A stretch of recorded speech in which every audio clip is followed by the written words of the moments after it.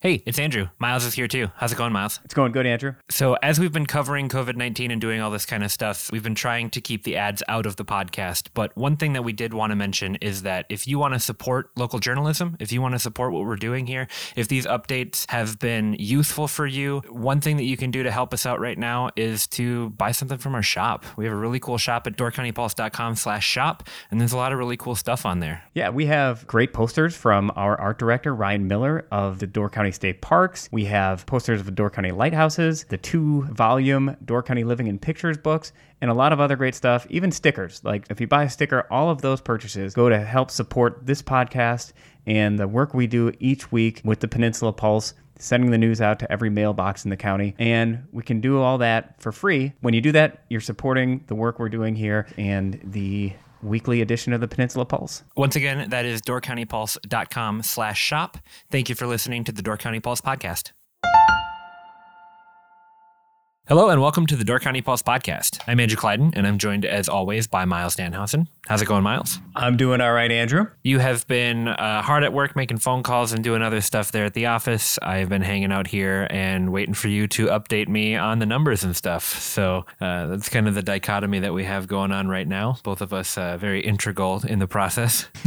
I have been keeping track of kind of what's going on at the national level. And we'll talk about that a little bit today. But on the docket today, we have some updates about stuff. We'll go through the numbers. You also had a phone conversation with Steve Jenkins from DC EDC. So we'll jump into that after we're done here with some updates on the business community in Door County and how they're dealing with COVID-19. And then we'll talk about the CARES Act a little bit too. I know that you had spoken with him a little bit about that as well for some clarification. So we'll give kind of a primer on that before we jump in. Great. So why don't we start with the Wisconsin numbers? What are we looking at this afternoon? I kind of hate doing this sort of tracking the numbers journalism, but obviously this is where we get a grasp of where we're at locally. Right. Today, we saw our biggest one-day jump to 842 cases in the state of Wisconsin. Now 13 deaths. We are now doubling on a pace of every 3 days. So if that continues, we would expect to see 1,600 cases by Monday when we talk. So hopefully that's not the case. But one thing Andrea Palm did say today is, that's the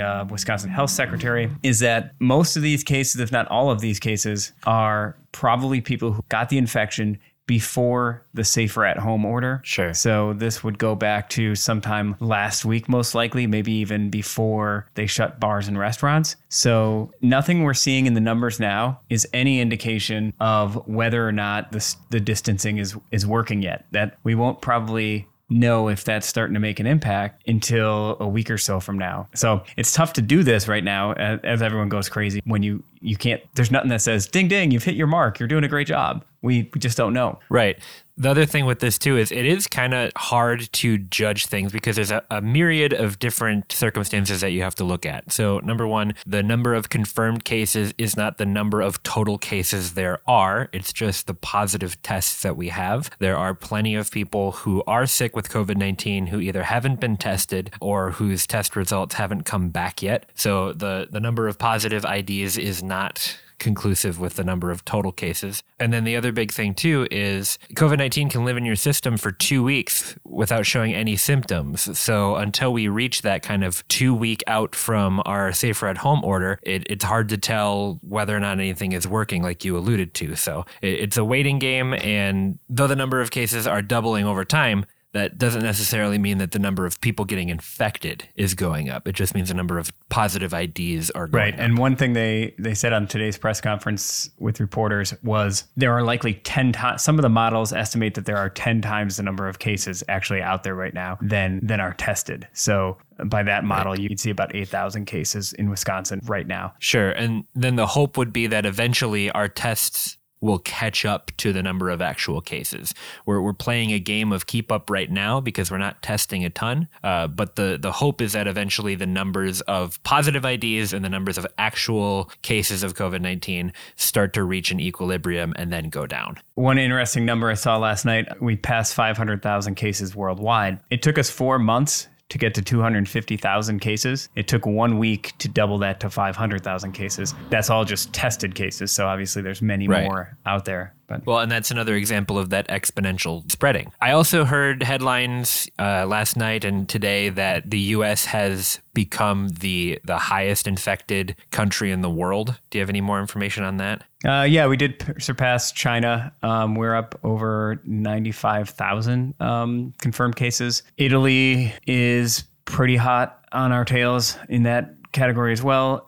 They have also passed China, and Spain is just looking terrible. The numbers from Italy today, the latest 24-hour count there, they've had their highest increase in number of deaths. Nearly 1,000 people died in the last 24 hours in Italy. They are now storing bodies in trucks, cooler trucks. The one of the more disconcerting numbers there is 45 doctors have died of the virus in Italy so far. So imagine being an overtapped healthcare system and then losing that many doctors. And many of these doctors and healthcare workers who you're seeing die of this or be infected are older. You're more experienced people. There's these people are on the ground learning about how to treat these patients and learning better ways. And then when they either die or are infected and have taken out of that workforce, you're losing that experience. Right. It just makes the situation harder and harder. In Boston, there are now 165 healthcare workers. So now you have another region with so many people being taken out of the battle to combat the disease. Right.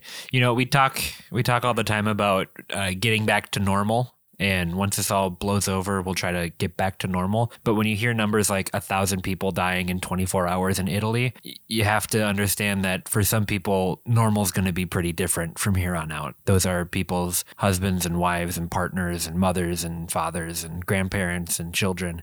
So while we may return to normalcy, some people's lives are forever going to be changed by this. A couple other notes today. Tony Evers has put a moratorium on foreclosures and evictions in the state during the crisis. So people who maybe have missed rent payments or mortgage payments right now, they can't be booted, which is, I think, probably a great move and a welcome move for a lot of folks. Probably not a welcome move for a lot of landlords. He has also asked the legislature to pass a motion so that to send a absentee ballot to every single Wisconsinite so that everybody is encouraged to vote. He's also asking for a delay in the requirement for when that count, give local clerks more time to count these ballots and allow any ballot to count that is postmarked by election date. None of that has passed. He hasn't made an executive order. He is asking the legislature to do that to make sure everyone can vote because so many people are going to be scared to go to the polls. Right. And that's as of now. I mean, that election is 10 days away. So what may happen throughout this state in those 10 days might drastically impact the election. It's not unprecedented. Ohio pushed back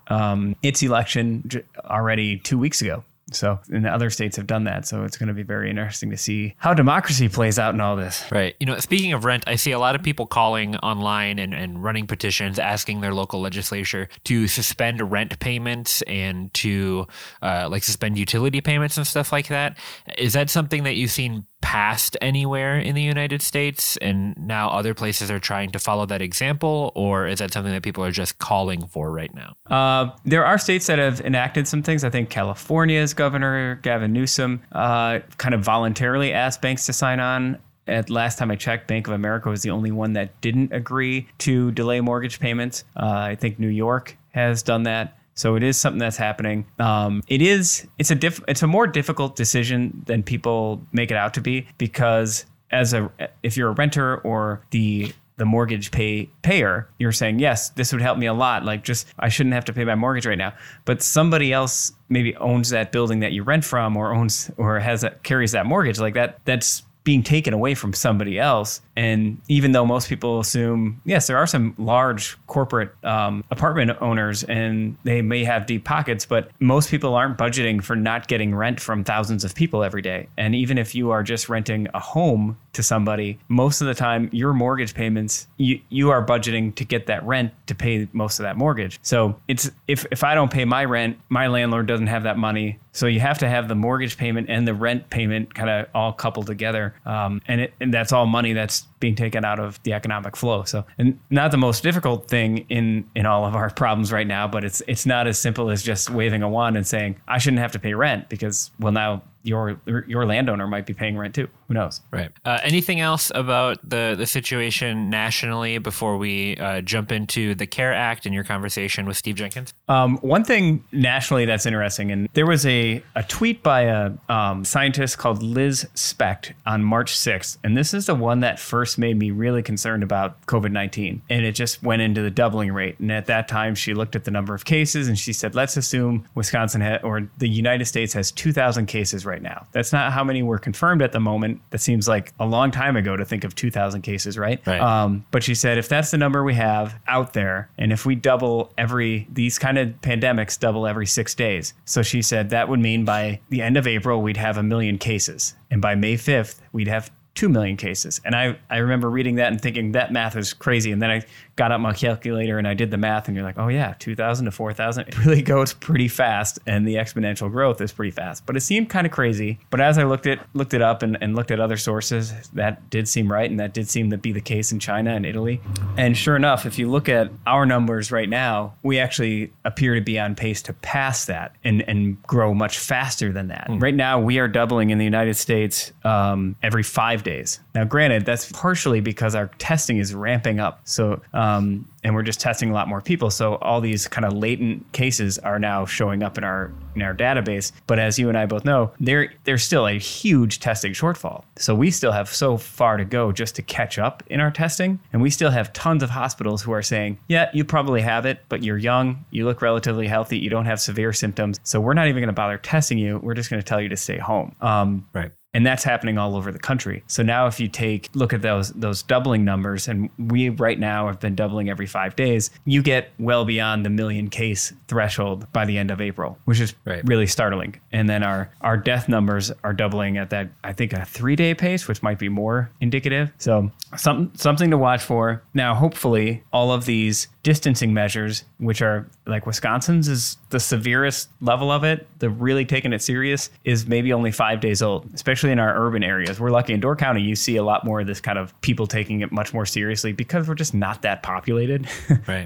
But in the urban areas, it's harder to do that because there's just nowhere to go. I can go for a walk up here in a city. If you're in an apartment building, it's just harder to do this. But you're seeing some states, maybe that distancing is going to show up and make an impact in a week or two. In other states such as Mississippi, Alabama, where the governors have kind of actively fought against making these measures, you're seeing those southern states at per million people, their infection rates are double to triple New York's. So you could see a pretty rapid catastrophe unfold in some of those states that are not implementing these measures. So right. I don't know. Hopefully we're telling a much more positive story, at least for Wisconsin, 5, 6, 7 days from now. Yeah, we didn't mention the Door County numbers at the beginning of this. Still no cases in Door County. I'm assuming the moment we have a case in Door County, that'll be the first thing we mention on the podcast. So if you're biting your nails every episode waiting for the Door County numbers, we will try to get that information out front and center. Yeah, and the Department of Health Services for Wisconsin, I didn't see it on their website yet, but they did say that they are going to start putting out a lot more demographic data on the cases that test positive and those that die. So age, gender, ethnicity, we might be getting a little more data on that, or pre-existing conditions. That would really help us interpret the data. And again, I really wish this would just be a federal mandate, right? Like one thing they could have done that would really help the whole country in this whole debate about whether we should start our economy or not. If you just have that from the get-go, 6, 8, 10, 12 weeks ago, and that is the reporting guideline, and let's say it costs $100 million to rapid fire get that kind of reporting in place and put people in place in each state to handle that data collection, right now we would know a lot more about who's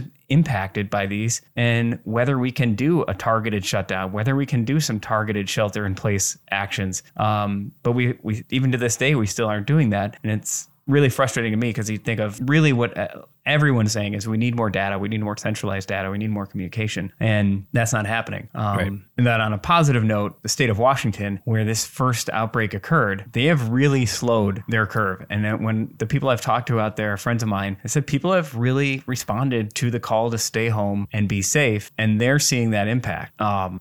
It'd be encouraging if more of what we saw in the daily briefing was less of this political spat and more looking at and explaining what Washington has done to slow things down, because they're a great example within our own country of how you could slow this caseload and slow the impact on the hospital. But we're not focusing on that. We're focusing a lot on New York City. We're focusing a lot on the president's ups and downs. And there are things to learn from in this, and neither of those are probably the place to do it. Have we seen any pictures of 3rd Avenue and Sturgeon Bay with like deer and turkeys and stuff reclaiming the street? Yeah, coyotes and moose and the black bear have returned to Door County. Velociraptors. Yeah.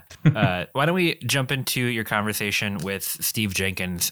Give me a little bit of a preview of what you guys talked about, and then we'll wrap up and we'll jump into that. Sure. Steve Jenkins, the new director of the Door County Economic Development Corporation. He started his job on March 2nd. So we talked a little bit about what his background is, what brought him here, what it's like to start your job in the midst of a crisis, and what resources are out there for businesses and employees and people who are struggling based on our first read of the economic relief package that hopefully goes into effect in the next couple of days, and what business owners need to know. It's not all the details yet, but at least some direction and some solutions for what everyone's going through right now. Great. Well, Miles, I think that'll just about do it for us today. Thank you for chatting with me, and I look forward to chatting with you again soon. We'll jump into that Steve Jenkins conversation. All right. Thank you, Andrew.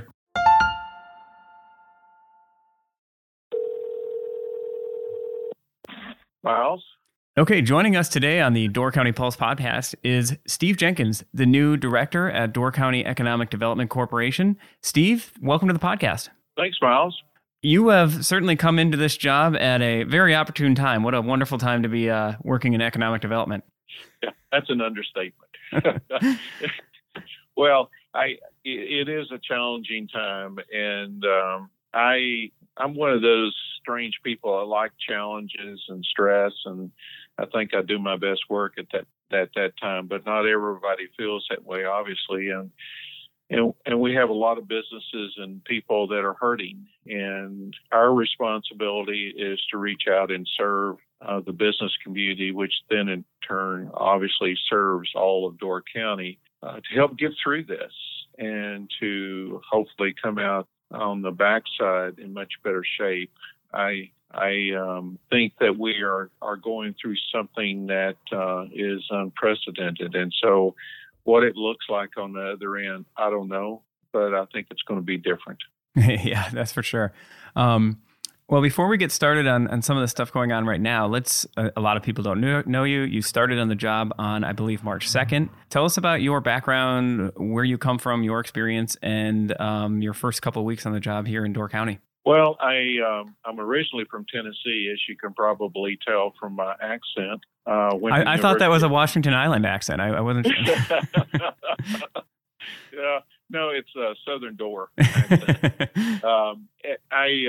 I went to the University of Tennessee in undergraduate and graduate work, and have been an economic developer for 45 years. In fact, I just celebrated my 45th anniversary as an economic developer. I'm a certified economic developer through the International Economic Development Council. I love what I do. I love economic development. I really thrive in the environment that it presents. I have been in 8 states in my career, serving a variety of communities, from large urban areas to rural communities to regional organizations. I've served as an economic development consultant, both on strategic planning as well as site selection. So, again, it's one of those fields that I just fell in love with, and believe that I've been blessed to be a part of the economic development community, and believe that I'm on this earth to do exactly what our Creator intended me to do. You say you love it. Why exactly? Like, what gets you energized about this particular career path? Well, every day is different, and certainly you can say that today. But I enjoy the challenge of helping communities grow and prosper to the assets that they have. And I believe that when we do that, we're serving every single person in that community. Early in my career, I had kind of one of those life-changing perspectives occur to me when I was at a function and someone tapped me on the back, and I turned, and it was a lady in her probably middle 40s, and she had tears in her eyes. And I said, "May I help you?" And she said, "I just want to say thank you." And I said, "For what?" And she said, "Because of the work you do. My husband has a job he never dreamed he would have. And as a result, as a family, we have things that we never thought we would be able to afford." And it changed my whole perspective in terms of what this is all about. And it comes down to being a servant leader to the community that you serve. And I believe that, and I adhere to that. I think it's an important part of who I am. I'm a part of this community. I closed Monday on a home. My wife will be moving up in the middle of April, hopefully as things calm down a little bit. I love Door County. I think it has wonderful assets, and I want to be a part of its future. Excellent. Well, now that we know you a little bit, and we'll be getting to know you more in the months to come, hopefully that means there's a lot of economic development going on. But in this particular moment, all businesses are on edge. Everybody's anxious. I mean, maybe the grocery stores aren't. This might be the best time to ever be a grocery store owner. Unless you don't like working all the time, as I see like the Kita family working nonstop and up in Sister Bay and the Northropes at Main Street and the small mom and pop ones. But right. So much is coming out right now. There are SBA loans. There's resources you guys provide at Door County Economic Development Corporation. And then there are the details rolling out from the what they're calling the CARES Act. I would call it a relief package, and less economic stimulus, more economic relief. Correct. Let's talk about some of the things that people need to know. First of all, what kind of help can people get from your office and your staff at Door County Economic Development Corporation? Well, our responsibility is to touch base with businesses that are struggling or facing extreme challenges, and there is a way of doing that and contacting our office. We're working remotely, but we're all available. And there is a form to fill out to request assistance, and we make contact with each one of those inquiries to get a better feel for what are their challenges, what do they need, and then begin to connect the resources that are there to help them. And hopefully, as this rescue bill, relief bill, whatever, you're correct, it's not a stimulus bill, it's a rescue bill. Mm-hmm. Hopefully it will be passed today at the House and signed by the President. There are a lot of resources that we see in that bill to help businesses. Do I think it's going to be enough? Probably not, but it's certainly a major step forward. And so our responsibility is to support our businesses, and there's a lot of businesses that are scared, that are struggling, and we want to do what we can to help them sustain their operations, and hopefully, when things get better, be able to get back and operating at a level that begins to create more cash flow for them. This is a unique situation that's never occurred, and I think that it came so quick and so dramatically that we were, as a nation, unprepared to deal with this. A lot of the resources out there for businesses are to finance their location, their startup, or their growth, not to help them survive. And hopefully this bill that is now moving through Congress will be a big step in addressing that issue. In our quick conversation yesterday, you had mentioned just that, specifically in regards to your office, where it's normally about job creation, job growth, or job startups, and now an economic development corporation is normally not geared toward helping in this kind of situation so much. I mean, it's more about like, hey, how are you going to expand? How are we going to grow this area? Not how do we just keep the doors open? That's true. And so we've had to shift gears very rapidly. And I want to give a shout out to the board and to my staff because they are excellent. And so we had to shift gears overnight. So the strategic plan that we were operating on right now is on the shelf. There's more important things to do right now. And the urgency is there, and we take that very seriously. I do want to go back to your opening comment. We need to remember that there are people literally working on the front lines of this battle, from our healthcare workers to the grocery workers who risk exposing themselves to the virus. And we need to recognize that there are people doing their jobs because that's what they're supposed to do, and they're doing them very well. And some of them are taking huge risk, and we shouldn't forget that. And I hope people reflect on that. There are a lot of people trying to help and doing what they need to do, what they can do at this very crucial moment. So a big shout out to all those that are really sacrificing to make sure that we're healthy and we're fed and we get the materials that we need to get. Yeah, you're absolutely correct on that. I mean, there are, for a lot of business owners, these are long days and stressful days, but at the end of the day, you're not charged with trying to save somebody's life or risk your own. In Italy, I saw a report yesterday, they've had 45 doctors who have died from the coronavirus. In Boston, there are 165 healthcare workers who have been infected. And you just think of how unprepared we are for this already. And then you take that many out of a region. Or you think of, even if you had to quarantine 2 or 3 of the staff at Door County Medical Center in the midst of a crisis, and how thinly staffed we would be. You make a great point there.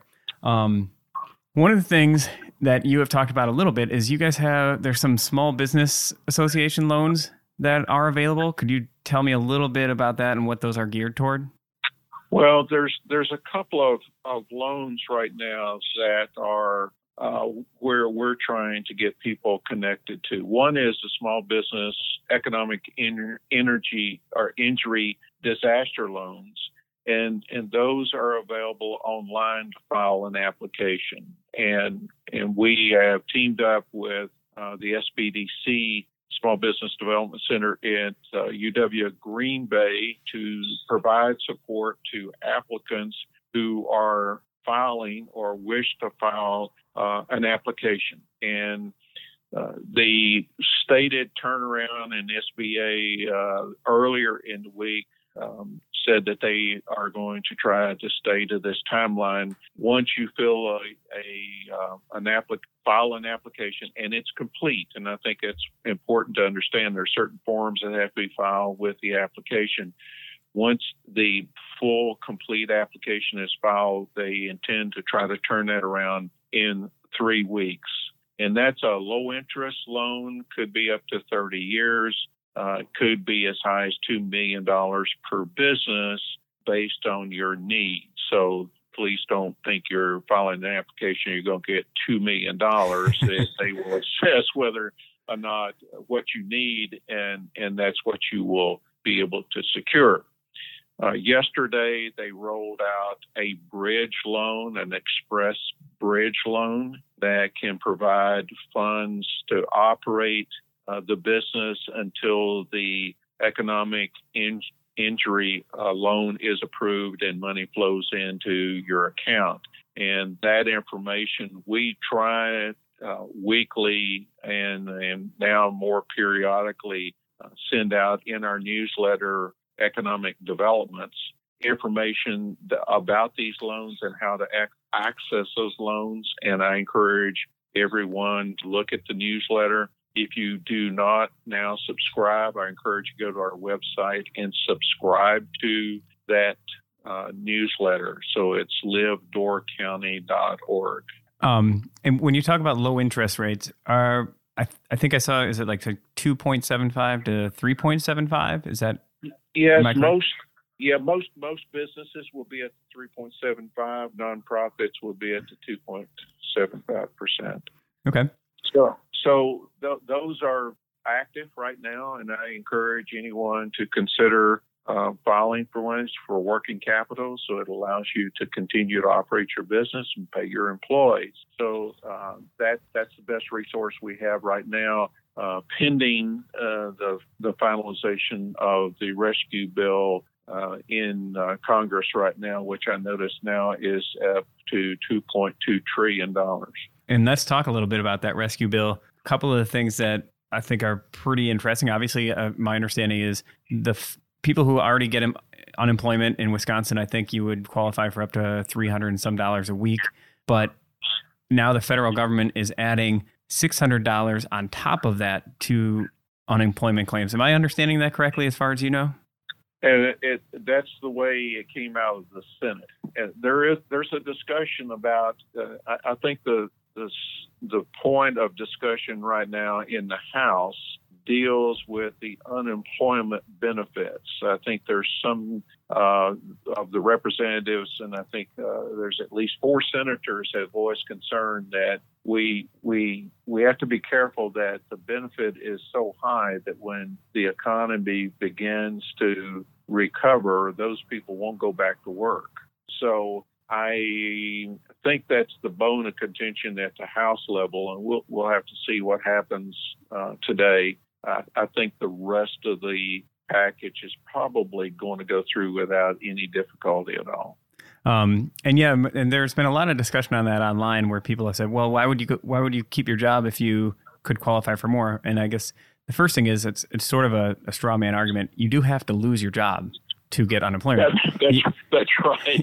You can't just quit and then go file. The business would just say, no, they quit. I mean, I've been that way in that position as an employer where people have they've quit or just stopped showing up for work. And back when I was a restaurant owner, and they'd file and the business owner gets that claim and we just say, no, this person just stopped showing up. We had a job for them. So you can't just start taking unemployment instead of work. Yeah, I think that I think right now the discussion is around, is the benefit so rich? I know I hate to use that term because it's inappropriate, but is it too high that as the businesses begin to reopen, will there be enough energy from the workforce that are receiving unemployment benefits to actually go back to work in jobs that may pay less than what the benefit is? I don't know. I think that's above my pay grade to negotiate. But, but there will be some cash outlays also to individuals and families that will be up to $2,400 for couples, plus $500 for each child in the household.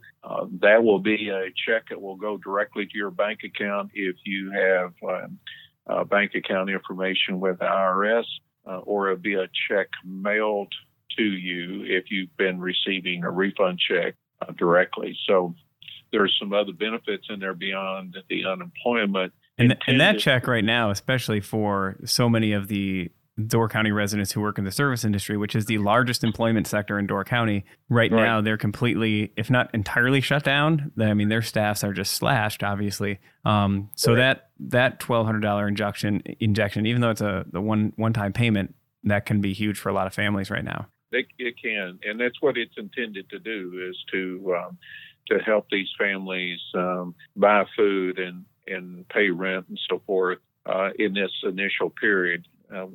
If this is certainly extended, I don't hope that this will go on for months, but there may be a revisit of that if it's protracted over more than a month. And then another thing that more pertains to the employers, there is that provision in this bill as it sits now. It's not final, like you said, but $350 billion for small businesses that would essentially be loans, but could be forgiven if you don't lay off on any employees, is kind of the basic way I've seen it laid out. Yeah. But there's got to be so much detail to figure out how that might be doled out, unless you know more about that. Well, and there's trying to find information on this bill would make you think that it's a national security issue, because if you read the bill, it's too complex to understand. So what we've been striving to do is to find, if possible, kind of summaries of what that bill includes. And the best I saw came across this weekend from the Economic Development Council, International Economic Development Council, that was multiple pages and did outline some of the components of the bill, including the $350 billion. But it was interesting that it's classified as loan guarantees. And so we're now trying to clarify exactly what that means in terms of getting the money out. Is it a loan guarantee against SBA lending? Is it a loan guarantee from commercial or going to commercial lenders to support these loans? This is what's kind of frustrating right now, is that we have this major bill coming down the pike that will be of benefit to the businesses, yet finding the details has been pretty daunting, to say the least. And some, as I understand it, looking at it, there are forgivable loans in there, but I don't know if it is embedded in the $350 billion. I think there might be more than one pot of money. I hate to say that, but that's what it looks like that it's going to be. And again, I suspect, and hopefully it will pass today and be on the president's desk. This weekend may be a very busy time for us trying to decipher what is actually coming to the marketplace for our businesses and how that's going to be accessed. And so, as I would say, stay tuned. And then for small business owners, a lot of business owners have maybe gone for a traditional loan, almost certainly have at some point, but not many have interacted with this sort of situation. Maybe some of our larger employers are the Bay Ships of the world. They're used to working with the Army Corps of Engineers and working with government to figure out incentives to do what they do, or apply for federal programs. A lot of small businesses, your restaurants, your 10-person offices have never had to go through this before. Who should they be talking to right now? Is this a situation where they should be on the phone with their own bank? I mean, even though you're saying it's not clear whether it would be through a commercial lender or the SBA itself, but what would you recommend a small business owner do right now to try and prepare themselves to figure this out? Well, I think certainly if you have an existing loan with a bank, you most definitely need to contact your lender to see what kind of relief you can get in the short term, whether it's interest only or some other relief they may be offering. And I frankly think all banks are working with lenders in that regard. If it's a SBA certified lender, they will help you through the process also of accessing SBA loan funds. Again, if we know what the package looks like and what processes are going to be used, I certainly hope there's been some thought given to that, because there's going to be a great demand for this money. And so we can help with that. The banks can help with that. And we certainly encourage anyone to pursue first touch with banks, and then they can certainly work through us if we can help. I'm just looking at the bill summary. So it's $349 billion in loan guarantees, but there's also $17 billion for loan subsidies, $10 billion for emergency grants, whatever that means. There's $100 billion in secondary market guarantee sales. So there's a lot in that package of which there's no detail around it. And I think that's going to be our challenge. And then another thing I would just drop in there for almost any business owner is, and any individual, if you have student loan debt payments, now is the time to call in and get a forbearance or try to renegotiate your terms. Absolutely. If credit card payments, any mortgages and loans you have. No, you can't guarantee anything, but there's this is a time that banks are willing to work with people, and in some cases, there have been laws passed that force them to work with you. So this is a good time to reevaluate a lot of your debt payments, especially if you're on the edge. For some people, maybe that's not the first priority, but for other people that are paycheck to paycheck, I know student loans hit a lot of people in my age cohort and under that. Don't just assume you can't do anything about it right now. This is the time you can probably do something about it. Absolutely. And, I'm looking at there's a series of tax credits are embedded in the bill also. So employee retention benefits, 50% returnable tax, payroll tax credit under this crisis. So there's a lot of pieces to this thing that are going to be very valuable for our business community. But again, the devil's in the details, and that's what we don't know right now. All right. Well, Steve, thank you so much for taking the time to join us. I know you have a lot of questions being thrown at you and a lot of stuff you're trying to figure out down there. And certainly as you find out more information, please give us a call. We'd be happy to have you back on, give people any guidance and reassurance we can right now. And well, I certainly will do that. And then hopefully soon enough, we're talking about economic development projects again instead of rescue projects. Yeah, that's certainly the intent, and we're taking a look at the recovery phase of this process right now, and how we bring community leadership together to begin to talk about what did we learn, what were our vulnerabilities, and then how do we address that as we go into a recovery strategy for the entire county. All right, thank you, Steve. We'll talk again soon. Thanks, appreciate it.